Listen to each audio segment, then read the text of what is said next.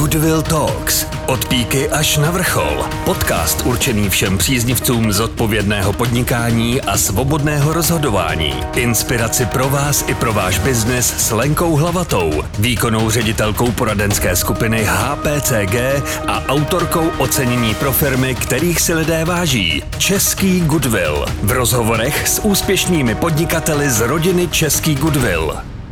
Dnes jsem si do studia pozvala dva milé hosty ze společnosti Barvy Framar, které dělí rozdíl 2 generací, ale spojuje tradice rodinné firmy, která sahá až do Rakouska-Uherska. O bohaté historii společnosti si budu povídat s vnukem zakladatele Františka, panem Jiřím Martínkem, který po sametové revoluci podnik privatizoval, a s jeho vnučkou Edith Martínkovou, která se v současné době začíná podílet na vedení rodinné firmy coby zástupce 5. generace rodu Martínků. Barvy Framar, to je výroba olejových barev, které používali umělci zvučných jmen jako Lada, Tichý či Hoffman, nátěrové hmoty široké palety odstínů pro profesionály i laiky, i řada historických zvratů, se kterými se společnost musela vypořádat v průběhu své 115leté historie. O úspěchu svědčí také ocenění Český Goodwill v kategorii tradice, které firma získala v roce 2018. O detailech její cesty od píky až na vrchol si dnes budu povídat s mými hosty. Dobrý den, pane Jiří. Dobrý den. Ahoj, Edith. Ahoj, děkuji za pozvání. Vítejte v Goodwill Talks. Edith, začnu od tebe s dovolením. Když jsme spolu mluvili zhruba před rokem, zaujala mě, když jsi říkala, že v první vlně koronavirové pandemie se ukázalo, že Češi k přežití nutně potřebují Primalex. Platilo to i pak později v dalších vlnách? Je to ještě stále pravdou, ještě stále je to náš nejprodávanější produkt a je zajímavé, že vlastně kdykoliv se začalo rozvolňovat, tak naše tržby poklesly a jakmile přišla karanténa, tak zase takhle stoupaly. Takže jak vidíme, tak zřejmě chráníme mentální zdraví našeho obyvatelstva. To je krásný práce šlechtí. Ano. A ve vaší firmě krom Primalexu toto náročné období pomohl překlenout také e-shop, který byl v roce 2019, pokud si dobře vzpomínám, jedním z tvých prvních příspěvků a dá se bez nadsázky říci, že zásadním příspěvkem do firmy, když si nastoupila. Jak zásadní měl vliv, nebo má potažmo? Myslím si, že nás víc pustil k našim novým klientům, teda my jsme se víc vlastně zaměřovali na B2B a teď se přeorientováváme víc na B2C. Mm-hmm. Takže koncové uživatele, koncové zákazníky. Ano. Myslím si, že je to důležitý krok do budoucnosti. Diverzifikace je důležitá v podnikání určitě. Pane Jiří, vzpomenete si, jak vy jste se díval na nápad založit elektronický obchod, když s ním Edith přišla úplně poprvé?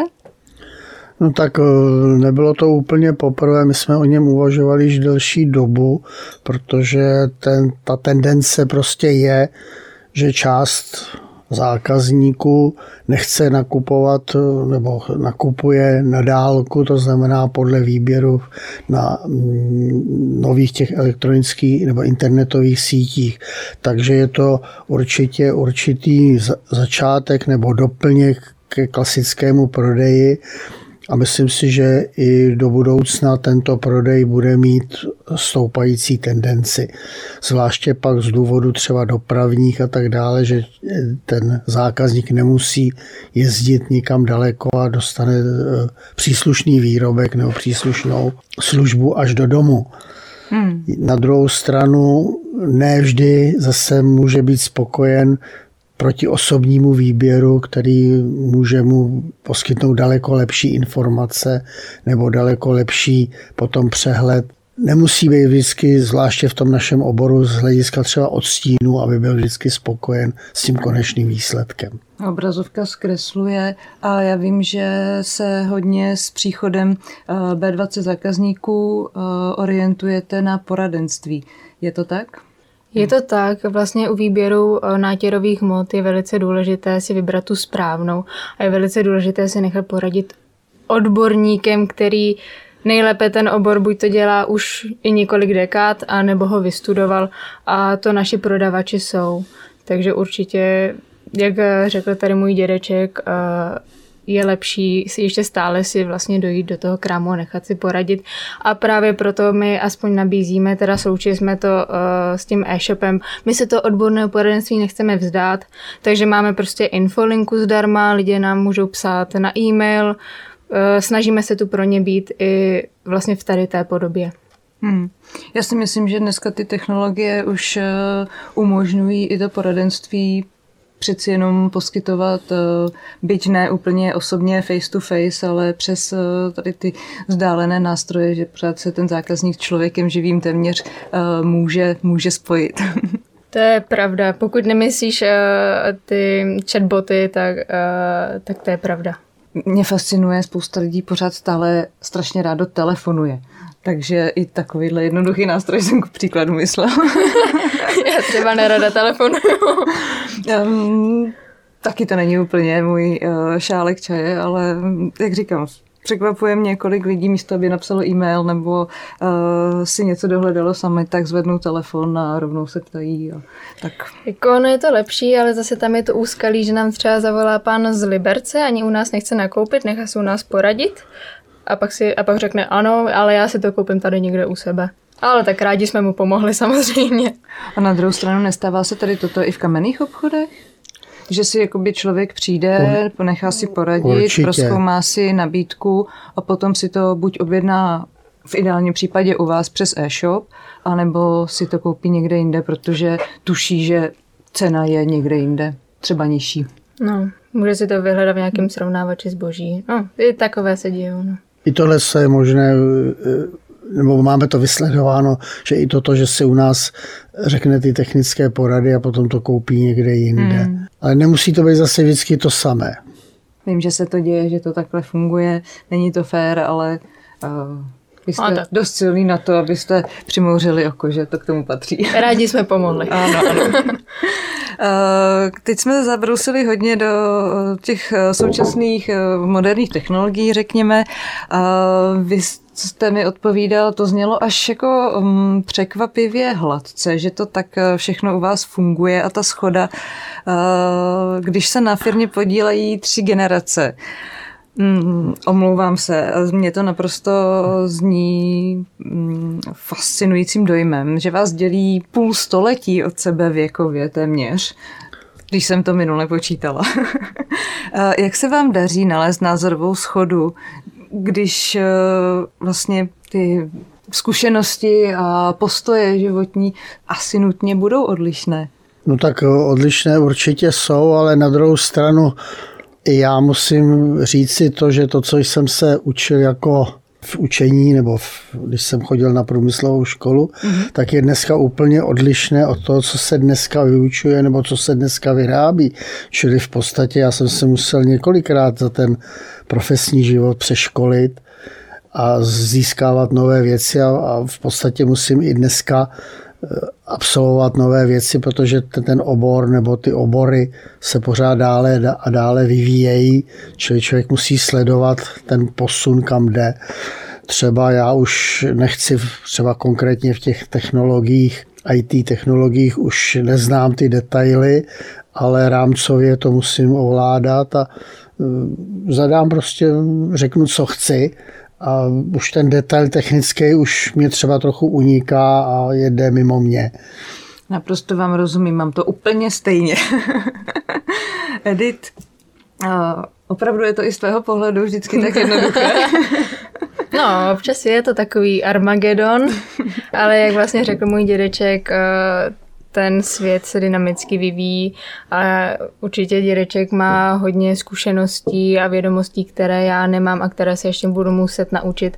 Ale zase já přináším ty nové technologie, rozumím tady tomu světu, takže já věřím, že se nějak doplňujeme a i když občas panují neshody a občas bychom nejradši házeli možná talíře nebo barvy, ale nakonec vždycky se dokážeme dohodnout a nejlíp z toho vychází firma teda. Vy máte výhodu, když budete házet barvy, tak to bude u vás krásně vypadat jako po duze. No ale kdo to má potom uklízet? Dokázali byste poradit něco posluchačům, které mají třeba rodinné firmy v podobné situaci? Co je nejdůležitější v rámci toho mezigeneračního gapu, řekněme, hledání konsenzu a vlastně celkově té komunikace? No nejdůležitější je naslouchat a nebránit se i novým věcem, nedělat to pořád po staru, protože proto třeba dříve chodili na vandry, že jo, aby získali i zkušenosti z jiných jak oborů nebo ve stejném oboru, ale dělá se to třeba trochu jinak a tak dále. Neusnout prostě, že jenom to, co člověk teďka konkrétně dělá, je to úplně to správné, nebo se nevyvíjí. Takže ten vývoj jde dál, pořád jde dál a musí se člověk přizpůsobovat. Děkuji, hezké. Edith, něco by si dodala? Si myslím, že je to krom respektu důvěra v úsudek toho druhého. Že vlastně já věřím, že děda se rozhodne správně pro naší firmu a že rozumí té svojí části a věřím, že on mi věří s těmi moderními technologiemi, že vlastně myslím vždycky na to nejlepší pro tu firmu. Goodwill Talks. Inspirace z biznesu s Lenkou Hlavatou. Já už jsem na začátku zmínila, že Barvy Framar, to je společnost, její založení se datuje až do dob Rakouska-Uherska. Shrnout takhle dlouhou historii do pár minut je velice obtížný úkol, jsem si toho vědoma. Přesto bych vás poprosila, jestli se o to můžeme pokusit. Pane Jiří, zakladatel firmy Framar, František Martínek, byl vaším dědečkem. Jaké vzpomínky se vám na něj vybavují? No tak já na něj osobní vzpomínky nemám žádné, protože když jsem se narodil, tak on asi po 2 letech zemřel. Takže já ho znám v podstatě jenom z fotografií, případně z krátkých rodinných filmů a nemám jako s ním žádné osobní zkušenosti. On založil vlastně firmu po vyučení, když byl na vandru po Rakousku-Uhersku, kde se seznámil i s babičkou. Potom získal oprávnění si založit živnost v odcechu, takže tu živnost lakírnickou založil na Starém Městě, řečeno ještě na Josefově v Praze, a tam postupně rozšiřoval i tím, že začal s výrobou. Nejdříve jenom pro sebe, pro své účely, ale potom později tu výrobu rozšiřoval dál a dál. Máme doloženo, že jako o první výrobě máme doloženo z roku 1905 podle historie lékařského oboru, ale pravděpodobně to bylo ještě starší. No a můj otec potom, který se u svého otce vyučil, potom převzal ve 30. letech, nebo lépe řečeno odkoupil od svého otce, firmu a pokračoval tak, že ji přestěhoval do Prahy Modřan, kde postavil novou takovou továrničku, kde vyráběli jednak klasické nátěrové hmoty nebo barvy pro stavebnictví, domácnosti, nábytek, prostě všechny možné potřeby. A na druhou stranu se věnoval uměleckým barvám, takže vyráběl jak akvarelové, tak olejové pro malíře jako obrazů a vyráběl i vodové barvičky pro třeba žáky ve školách a tak dále. Toto ovšem všechno bylo zlikvidováno v roce 1949 po nástupu komunistů. Bohužel se ztratily i veškeré receptury a všechno, i když jsem potom pátral. Takže v tomto jsme museli začínat vlastně teďka úplně od začátku. Edith, ty jsi také studovala rodinnou historii, vím, že jsi pátrala v denících svých předků. Je tam něco, co tebe zaujalo? Za prvý asi dědečka ještě doplním, nevím, jestli to zaznělo, ale vlastně můj pradědeček dokázal vlastně v těch 30. letech si otevřel obchod v Pařížské ulici. Vlastně tam, jak je dnešní Intercontinental, tak ta Pařížská ulice dřív pokračovala dál, takže tam stál. Tam právě chodili všichni ty malíři významní jako Lada. A taky je zajímavé, mně se strašně líbilo, protože jak dědeček zmínil, tak my máme videoarchiv a tam je přesně i natočená celá ta prodejna a strašně se mi líbilo, že ty výlohy dřív vypadaly mnohem vkusněji, že nevypadala o nic hůř, než všechny ty výlohy, co tam mají dnešní luxusní obchody. Tam se střídal každý týden jiný umělecký kousek. Byly tam obrazy, byly tam sochy a k tomu samozřejmě i naše zboží. Takže to bylo takové zajímavé. A jsme ve 20. letech řádově.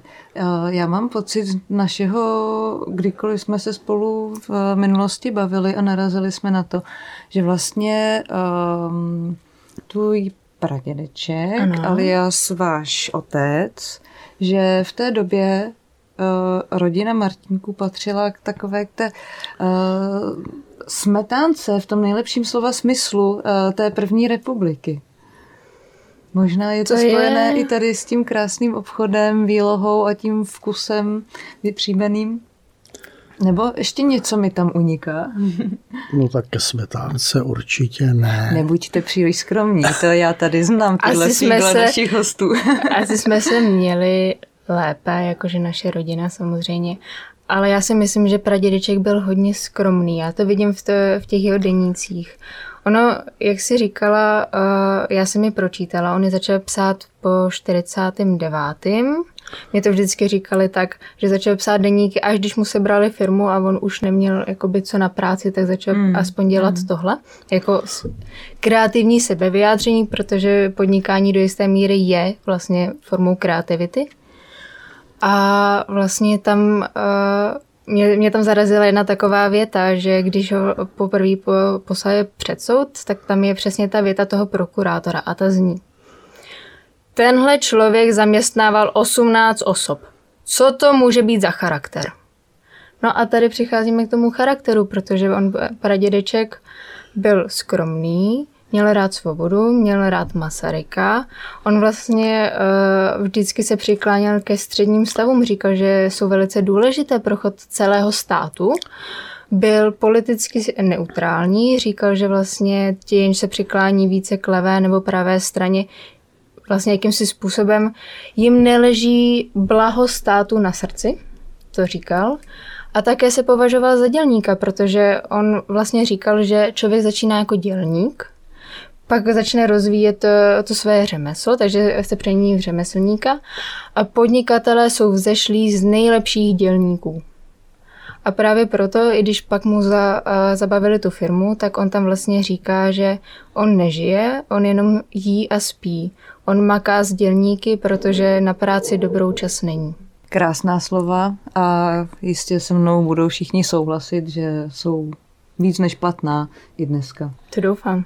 Já bych to období 48 až 89, pokud budete souhlasit, nechala za námi, protože sice jsme si o něm neřekli úplně mnoho, ale na druhou stranu všichni cítíme, že ta doba byla mrazivá a pro vaši rodinnou firmu nikterak pozitivní.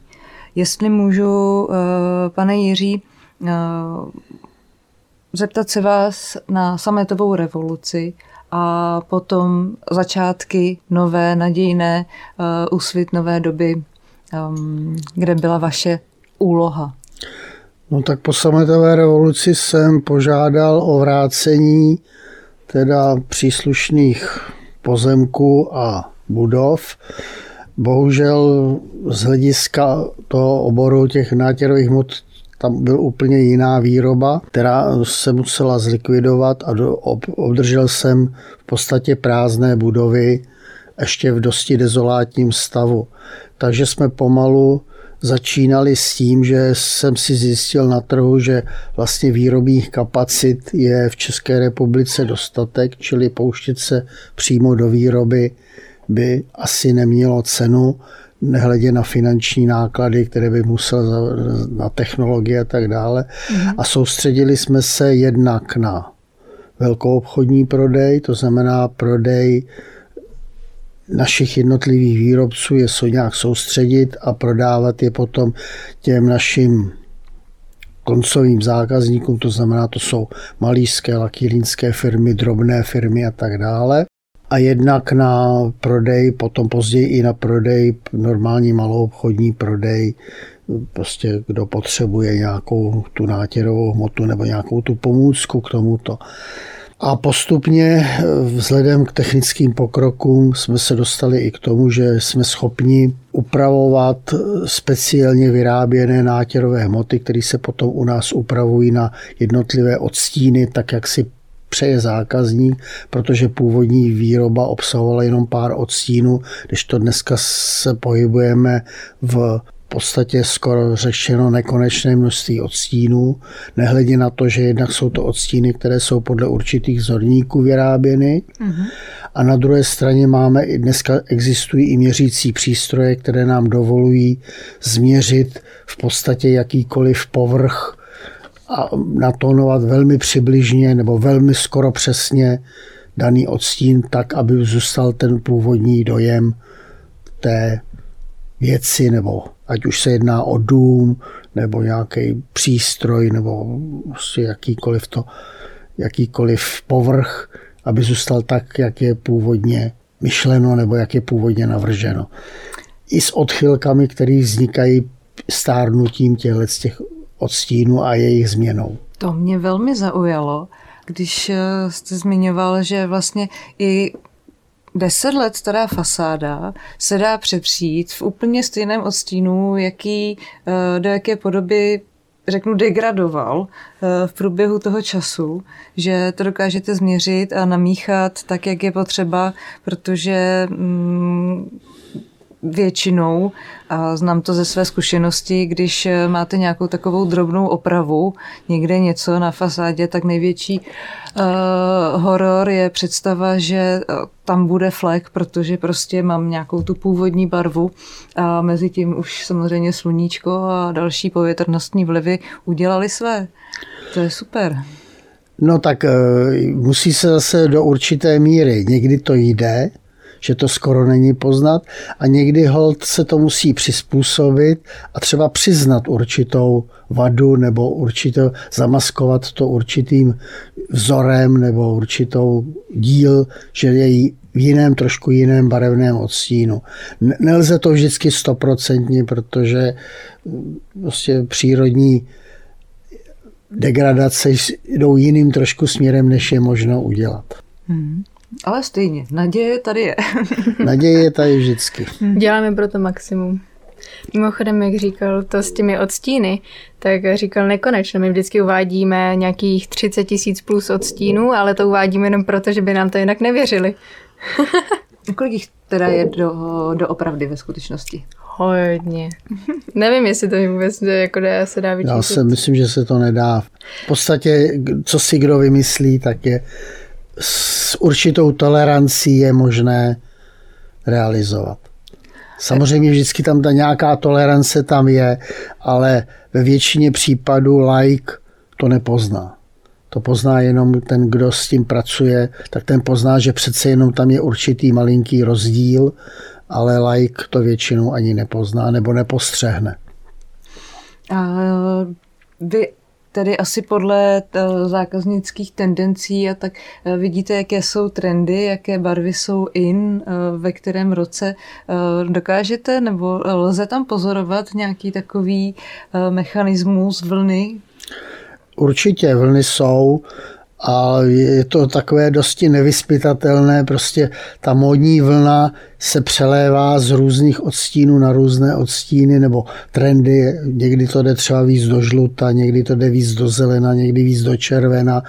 Že se to takto vyvine, těžko říci, ale zase se to po určité době opakuje. Třeba jestliže byly v módě zelené odstíny, tak třeba 10 let mají útlum a potom zase najednou znova se objeví a tak se to tak střídá, ta tendence. Někdy jsou to zase třeba pastelové odstíny, teďka momentálně běžejí třeba spíš syté odstíny. Jo? Ale třeba zase, já nevím, za 10 let budou třeba, já nevím, jiné pastelové, třeba zelenkavé odstíny, nebo takže... Prostě takový ty je to určitým způsobem třeba móda. Jak byly ty tmavší, sytý barvy v módě, předtím byly ty pastelový, ještě třeba byly ty že úplně vybělený byt, takže já říkám, běžte se projít do IKEA. Tam to uvidíte. Jak tam vždycky čanče, že jo, ty vzorové byty, tak lidi se tím dosti inspirují, takže i to má vlastně vliv na jejich vkus. A zeptám se, neberte to vůbec jako otázku pod pás, ale vy chodíte do IKEA, abyste se inspirovali dopředu a byli nachystaní a třeba i v rámci poradenství trošku pomáhali zákazníkům odhalit ty současné trendy. A nebo je to naopak, že zákazníci přichází k vám a vy podle toho, o co je největší poptávka, si říkáte, aha, tak teďka je trend takový a makový? Zákazníci. Zákazníci přijdou a chtějí určité odstíny nebo tak. Takže vy máte... Samozřejmě to sledujeme, protože odebíráme i odborné časopisy, takže tam už se to dá vysledovat, co asi tak bude, ale není to vždycky jako 100%. Až když přijdou zákazníci, tak ty si říkají, co asi tak chtějí, nebo z požadavků těch zákazníků vysplyne potom ten určitý trend. Ano, firmy tady vyhlašují jako barvu roku. Jeden rok to je korál, druhý rok je to mrtvý korál, aby upozornili na to, že prostě na korálový útezy. Teď to by modrá, že ano, nejvíc. Ale já si nemyslím, že lidi půjdou a vymalujou si obývák jenom proto, že je to tady ten rok in. Samozřejmě ano, může se stát, ale my jsme tady spíš pro ty zákazníky a jejich vkus, jestli si tu koupelnu nebo kuchyň chtějí vymalovat 7krát ročně, i takový jsou, že jo, tak prosím. Goodwill Talks. Inspirace z biznesu s Lenkou Hlavatou. Když bychom se vrátili ještě v historii zpátky na začátek novodobého podnikání firmy Framar, zrušili jste teda výrobu nebo neobnovili jste výrobu, protože to nemělo cenu podle průzkumu trhu. Soustředili jste se na obchodní činnost, velkoobchod. Co dál? Pustili jste se do toho, najednou přišel zase, naběhli jste, navázali jste na prvorepublikový úspěch, nebo? Tak určitě nemůžu tomu věřit.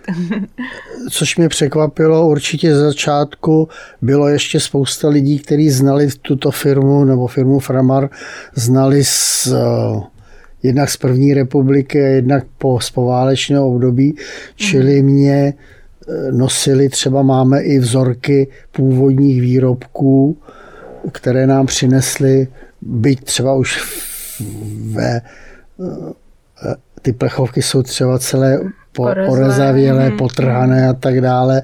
A jsou to, takže i to nám v první fázi pomohlo, protože vlastně v Praze a okolí řada lidí firmu znala. To byla jedna část a druhá část byla, že v té době zanikly vlastně v Praze byly jenom 5 takových velkých drogerií, které prodávaly barvy.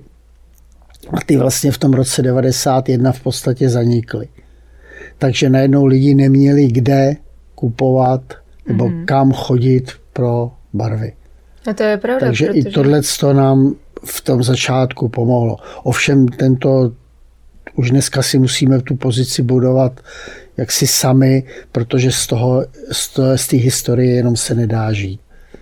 Jasně, tomu rozumím. Já jsem to sice úplně jako nebyla jsem u budování, ještě jsem byla moc mladá, že ano, ale i když jsem někam přišla a řekla jsem, jo, ve Framaru a oni, jo, tam jsem si chodil pro barvy ještě dřív.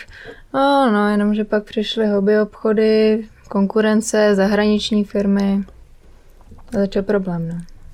A to musí být nebo muselo být tenkrát krásné takovýhle ohlas. Jaké pocity jste s tím měli spojené?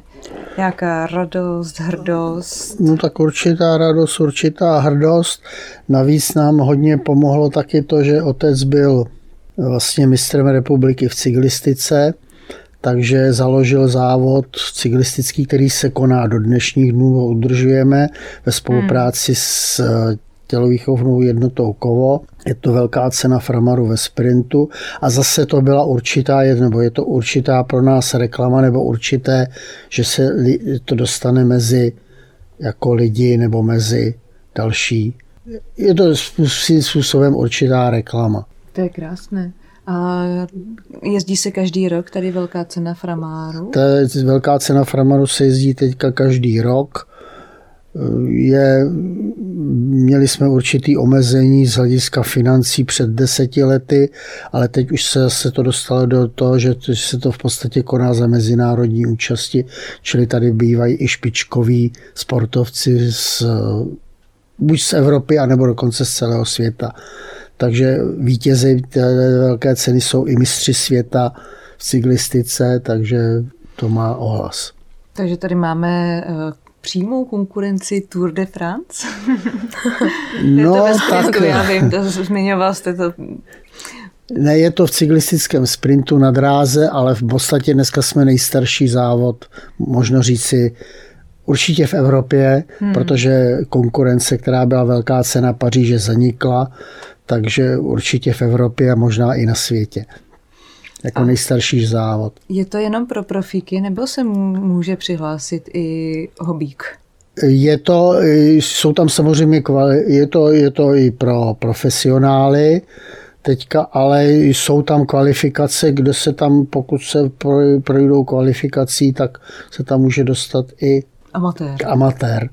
Ale dneska v té konkurenci, která v tomto existuje, tak ty profici prostě ten amatér nemá mezi těma profikama. Pokud se tomu věnuje jenom amatérsky, tak nemá v podstatě šanci nebo možnost. Tak to je krásné. A vy jezdíte na kole? Někdo z vás? Já jezdím ještě pořád na kole. Já spíše rekreačně, ale baví mě to. Tak to je skvělý.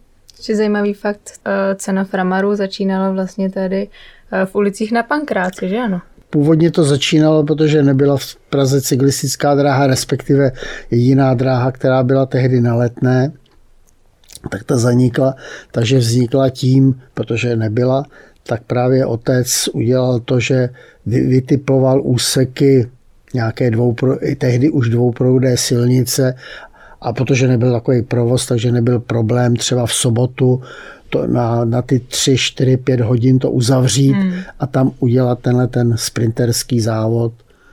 Jsem vždycky natáhli ty reklamy, takový podél té trati. I z toho je to ve videoarchivu. Když chystali ten závod, tak je to taky zajímavý se na to dívat vždycky. A vy máte videoarchiv na webu teďka, nemýlím-li se? Ne. Ne? Myslím si, že ne. Nemáme. Já se polepším. Já si myslím, že by si řada našich diváků, posluchačů ráda podívala a připomněla tady ty staré časy a určitě navázala na to novými. Dneska těch reklam bude daleko víc, že? A váš otec byl tedy mistrem republiky, jste říkal? Byl mistrem republiky ve sprintu a i v dalších závodech cyklistiky. Já bohužel jsem se rozhodl, že půjdu na vysokou školu, takže jsem svoji kariéru závodníka přerušil a v té době to při škole prostě nešlo dělat na nějaké špičkové nebo na prostě dobré úrovni. Pradědeček si o tom vždycky do deníku psali básničky, jak vlastně kluci, protože dědeček má ještě sestru a bratra a oni oba jezdili teda na kole a jak strašně šlapou do kopce a jak to vyhrajou, protože startujou za Framar. On prostě vždycky věřil, že ten Framar jednou bude mít zpátky. A že kluci to budou, a že i ta cena vlastně bude pokračovat. Což ono pokračovalo. Myslím, že s výjimkou 3 let. Musí mít radost. Dožil se toho? Ne. Opravdu o kolik? On umře 1980. 79, ne? Ne, 80. Jenom o takovej maličkej kousíček. A stejně musí mít radost tam nahoře. Já si myslím, že to je taková satisfakce pro něj. Asi o to větší závazek potom pro vás byl, pane Jiří, ta obnova nebo ta privatizace, nebo se mýlím? No tak samozřejmě byla s tím spousta práce, protože samozřejmě to nechtěli vrátit, že jo, měli o to zájem jiní lidé, takže jsem kolem toho měl dosti i soudních sporů, než jsem to dostal zpátky. Potom vlastně to bylo 10 let, co jste vybudoval, opravil, znovu přivedl k životu a? Ale přišla povodeň. To je strašně obdivuhodný na dědečkovi, že vlastně po třetí, jo, původně nacisti, že jo, to pak komunisti a pak teda se to musel budovat po třetí a hned přišla povodeň, že ano. 2002. 2002, no. Modřany 2 metry, nebo víc měla hladina? Myslím, že No u nás to bylo asi metr nad úrovní terénu. Nad úrovní terénu. Ale stačí to na to, takže spodní části, protože my jsme i v podzemí, takže ta podzemní část byla kompletně vyplavená. Takže trvalo další 2 roky, 3 roky, než jsme to obnovili. Dokážete pojmenovat, kde jste bral tu energii, tu sílu znovu a znovu? Jako tušíme tady, že rod Martínků má tuhý kořínek a že jste bojovníci a že se jen tak nevzdáte. Z čeho si myslíte, že to pramení? No tak pramení to z toho důvodu, aspoň u mě, protože jsem měl protože jsem se musel probojovat vlastně tím komunistickým systémem, nevzdávat se to, který kladl překážky, protože jsem byl syn velkovykořisťovatele podle kádrových záznamů tehdy, takže jsem se musel probojovat, abych se dostal třeba, abych udělal tu průmyslovou školu, potom abych udělal tu vysokou školu, to je jedna věc. A na druhé straně já jsem vlastně moji rodiče byli, kromě toho, že byli trampové, takže vlastně díky tomu vlastně celý život se zabývám nebo svým způsobem sportovní činností, která vám dodává takovou tu očistu nebo proti tomu psychickému nátlaku je to určité kompenzace toho a naučíte se nejenom vyhrávat, ale i třeba prohrávat, což je důležitý, protože na základě prohry můžete potom získat výhru. Není to prostě, že někdo umí jenom vyhrávat a potom, když prohraje, tak prostě je naprosto vyřízen. A myslím, že důležitý moment tady je, že se naučíte v sportu, ať už vrcholovém nebo nějakým intenzivnějším, chodit na tréninky, i když se vám nechce. Přesně to je. To víte, že se mě nechce. Zítra chci jet, že má být teplo, chci jet na kole a to víte, že se mě nechce. Jak to překonáte? Tam se z čistě sobeckých zištných důvodů, protože co se pohybu týká, tak mě se fakt nechce a neumím to překonat, tak bych se to ráda naučila. No musí se člověk zatnout zuby a musí říkat jedu, nebo jdu někam, jdu si něco zahrát, jdu si někam zaběhat, jdu si někam jet na kole, na lyžích, prostě cokoliv. Prostě jdu do toho. A hlavně řada lidí v podstatě, i když dělám jinou práci, protože jezdím třeba do Krkonoš, kde musíme si připravit dříví a tak dále, řada lidí to považuje jako trest. Ne, tak to nepovažuje jako trest, nejbrž jako zábavu. V každé činnosti se dá něco najít, co vás nakopne vnitřně. Udělat to jako že je to něco pozitivního nebo něco takového. Ne, že je to trest, nebo ne, že to musím udělat jenom proto, že mě to někdo nařizuje. Prostě hledat v tom i určitý odpočinek, zábavu, relaxaci a tak dále. Edith, jak to máš ty? Můžu se zeptat? Hůř. Já totiž ještě asi nenašla úplně svůj sport, já jsem jich vystřídala celkem dost. Ale ano, takový to hecnutí se je tam asi důležité. Taky když ráno vstanu a já teď zrovna dělám online vzorníky, my sice všude jako k tomu máme nedůvěru a všude píšeme vůbec jako berte to orientačně, ale potřebujeme to, protože konkurence to má, samozřejmě to důležitý pro ten marketing. A vždycky jenom ráno vstanu, no tak už jenom 2500 odstínů. Ze 30 000, no to už jsi skoro na konci. Ne, na 6 tam dávám jenom ty hlavní a jako vzorníky, ale no 30 000, tak to asi by skončila někde v blázinci. Goodwill Talks. Inspirace z biznesu s Lenkou Hlavatou. Nakousli jsme už, že se na trhu přišly zahraniční značky, velké řetězce, hobby markety a tak dále. Chápu, že to nebylo jednoduché, nejenom pro firmy ve vašem oboru obecně, ale Vy svoje zákazníky máte, vrací se vám. Co je ten nejdůležitější moment podle vás, díky kterému jste schopni si ty zákazníky udržet a konkurovat tady těm velkým zahraničním řetězcům? No je to tím, že máme určitým způsobem poradenskou nebo takový ten osobní přístup, což v těch hobby marketech nemáte, vemte si to tam z regálu a můžete jít, že na pokladnu. Kdežto u nás, pokud někdo potřebuje, tak mu prostě dáme i tu technickou poradu, abychom prostě není to jenom takový ten neosobní přístup. To je jedna věc. A druhá věc je, co třeba jsem vypozoroval to, protože jsem cestoval dost jak ve světě, tak po Evropě, tak Češi jsou na druhou stranu, že chtějí mít všechno třeba, já nevím, z ciziny. Nedůvěřují třeba domácí výrobě. Kdežto, ať už přijete do Německa, do Francie, do Španělska, tak tam máte převážně místní výrobky. Nebo výrobky místních, ať už továren, řemeslníků a tak dále. A to u nás trošku chybí. A to tež dělají i ty firmy, které sem ze zahraničí přijdou třeba něco zařizovat staveb, tak oni si materiál přivezou ze své země. Nikoliv, že by ho koupili tady na místě. Nebo je to jenom doplňkový. Samozřejmě nevím, jak je to potom u těch velkých státních zakázek, kde to mají nařízeno, že? Nebo ve smlouvě.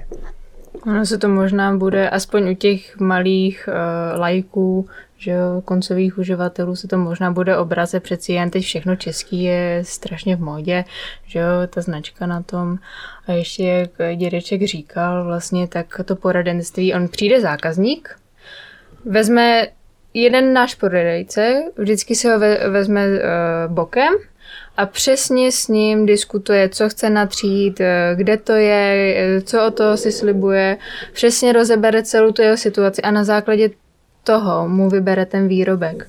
Jo, to ty hobby markety prostě, abyste rozuměli nátěrovým hmotám a našemu sortimentu, tak to musíte prostě dělat už jako roky. A když někoho vezmete z ulice, tak Takže to není tak, jako že přijdu do hobby marketu, vím, jestli v řádově chci na dřevo, na kov nebo na jiný povrch barvu, tam si najdu na plechovce, že to je napsaný a tím to pro mě končí. Mám vyhráno? To určitě ne. To určitě ne. Oni většina toho sortimentu tam popravdě ani není vystavená, my to máme hodně ve skladech a právě opravdu s každým zákazníkem prostě 10-20 minut strávíme opravdu, když teda samozřejmě jsou tady i takový ty profíci, co jenom přijdou, ví přesně co chtějí, my jim to hned dáme a jako naschle, rádi vás uvidíme znovu, ale pak jsou tady ty lajci a s nima fakt jako trávíme ten čas a dáváme jim tu potřebnou péči a poradenství. Goodwill Talks. Inspirace z biznesu s Lenkou Hlavatou.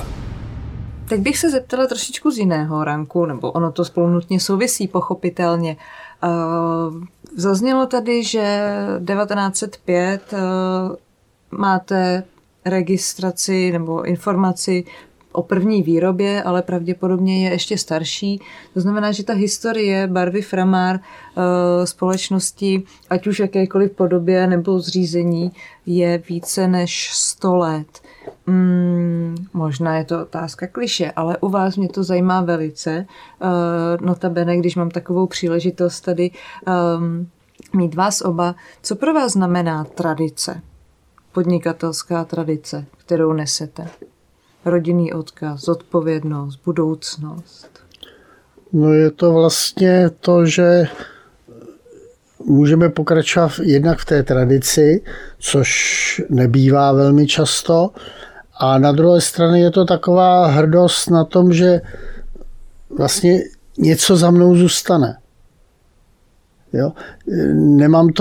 Nemám to proto, abych to jenom vydělal a prodal, ale mám to, že něco se vybudovalo, něco tady je a že to můžu předat další generaci. Mám to vlastně jako, vlastně tady se musíme řídit trošku tam, tak jak říkají naše šlechtické rody, že to mají jenom propůjčený, ten majetek.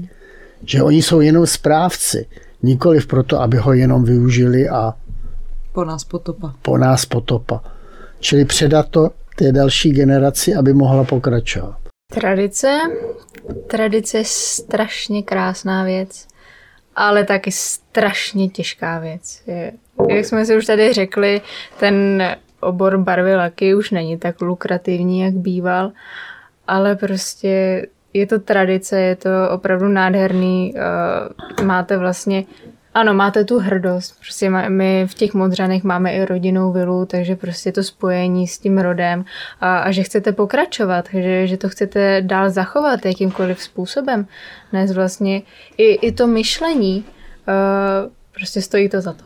Takže těšíš se, že budeš dál spravovat rodinný majetek a rozvíjet, aby i tvoji potomci mohli pokračovat v odkazu? Tak já v to doufám, že moji potomci budou chtít pokračovat v odkazu a že se mi to povede samozřejmě zachovat. Podle mě samozřejmě s každou dekádou možná to bude o něco těžší. Těžko ale říct, že jo, já nemám tu křišťálovou kouli, tu mají jiní, ale... My ji máme, ale... My ji máme někde, zapomněla jsem si ji doma, promiň. No, ale samozřejmě... Mně nejde jenom vlastně o tu firmu, ale o celou tu myšlenku a hlavně teď, když jsem měla tu možnost poznat svého pradědečka vlastně z jeho deníku, tak ta tradice už teď není jenom vlastně sklady a prodej barev. Je to opravdu i o tom myšlení, o těch názorech, o té morálce. Ta tam zněla, rezonovala hodně silně. Vy jste byl vaším otcem, o kterém tady teda Edith teďka mluvila, od malička vychováván k tomu, že jednou bude to světlo na konci tunelu a jednou to převezmete. Vštěpoval vám nějakým způsobem tu víru, nebo věřil vůbec on sám, že se to jednou zlomí?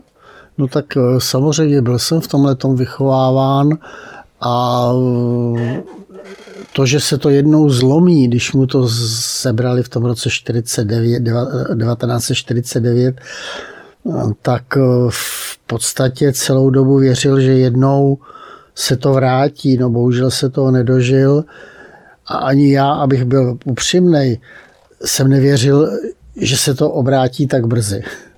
V podstatě ještě v tom roce 89 vlastně to bylo takový nejistý, nebo lépe řečeno jsem nečekal, nebo přemýšlel jsem nad tím, že se to jednou musí zvrátit, protože prostě diktatura není navždycky a v celé historii nikdy nevydržela věčně.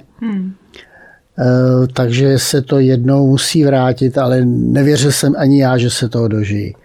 Tak to bylo velmi příjemné překvapení. No tak bylo to překvapení, byl to závazek a byla to práce. A práce šlechtí. Jak jsme si řekli. Ano, ano. A ty, Edith, ty už si byla vychovávána v tom, že to je jasné, automatické, že v tom budeš pokračovat? Celku dosti dogmaticky, popravdě. Hlavně mojí teda teď už zesnulou jako babičkou Martinkovou. Ale my teda máme v rodině vícero firem a já mám samozřejmě bratra, takže si vždycky říkal, že já půjdu do Framaru, on půjde vlastně dál do těch dalších. A ano, tak nějak počítáte s tím, připravujete se na to, vlastně od dětství vám nastavují ten mindset toho vlastně podnikatelství, toho jak přemýšlet nad celým tím podnikem, jak se stavět vlastně i k zaměstnancům, ale sama jsem se vlastně začala i tvořit vlastní názory, vlastní myšlenky a jak si říkám, jsme bojovníci a ještě k tomu teda je potřeba přinést teda i nějaký ty inovace, takže já, i když si všichni myslí, že hned jakmile po škole, tak já nastoupím do Framaru, ne, já se trhla, šla jsem jinam a vlastně za první vydělaný a ušetřený peníze, to jsem si sama vydělala, jsem se zaplatila další vzdělání a díky tomuhle vzdělání jsem se vlastně začala sama vzdělávat v oblasti webu, pak mě začal zajímat marketing a jenom díky tomu, když jsem přišla do Framaru v roce 2018, jsem začala dělat ten marketing a na to jsem navázala ten e-shop. Takže ano, počítám s tím, ale zároveň si myslím, že ještě si vezmu nějaký ten čas, abych získala ty další zkušenosti, abych věděla, co ještě víc přinést té firmě. Takže takový novodobý vandr. Ano. A vy jste taky byl na vandru někde? Protože jak jsme probrali vaši rodinu, tak každý nějakým svým způsobem vandroval. V podstatě jsem během toho měl několik zaměstnání jiných než jenom barvy, ale myslím, že mě to jenom prospělo, protože já jsem dělal třeba v dřevařském průmyslu, kde jsem se dostal k celé řadě věcí. Dělal jsem ve stavebnictví, takže jsem se dostal třeba do staveb a dělal jsem třeba i ve výrobě zařízení právě pro povrchové úpravy, což jsou lakovny, galvanovny a takový. Takže tam jsem se naučil zase řadu dalších věcí, které můžu dneska použít a využívat. Takže každý zaměstnání vždycky něco přináší nového a rozšíří ten váš obor, než když jste v jednom oboru. Ale v podstatě celou dobu vždycky aspoň třetinou jsem vždycky tam ty barvy byly. I když ostatní byly něco jiné. Stačí otevřená mysl a ve výsledku se ukáže, že všechno se vším souvisí. Takže dneska já můžu říci, že dokážu natřít od rakety po špendlíky. A ty? Taky jsi tak zručná? Nebo míříš tím směrem? Není. Jo, umím náhodou natírat, abys věděl. Já jsem si v 5 natírala vlastní chaloupku, abys věděl. Že jo? No. To není. No. Tak dík. Ale tak zase já přináším prostě... A to jsou ty rodinné firmy, že jo. Každý máme jiné zkušenosti, vyrůstali jsme v jiné době a já sice dobře nenatřu raketu, i když si myslím, že já bych si to zvládla. Ale je to takhle, ne, štětkou. No, ono tam je trošku práce zápěstí a není to tak asi jednoduché.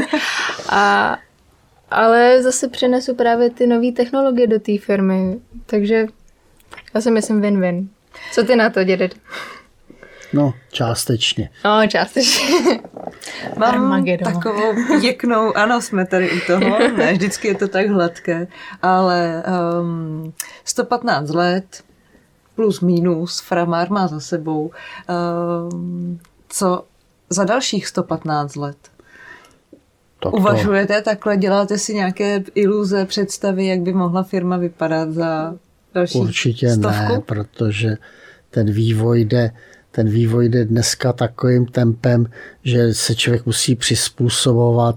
Samozřejmě chceme to zachovat, nebo byl bych rád, kdyby se to zachovalo, ale jakým vývojem to přesně půjde, to já myslím, že dneska nikdo neví a nikdo ani nemůže odhadnout přesně, kam se to bude pohybovat, jak se to bude pohybovat a jaké budou třeba technologie do budoucna, nebo jakým způsobem se bude třeba něco dál udělat. Čili i tady se bude muset třeba některé určitě technologie, ale i třeba to zaměření třeba někam přizpůsobovat a tak dále.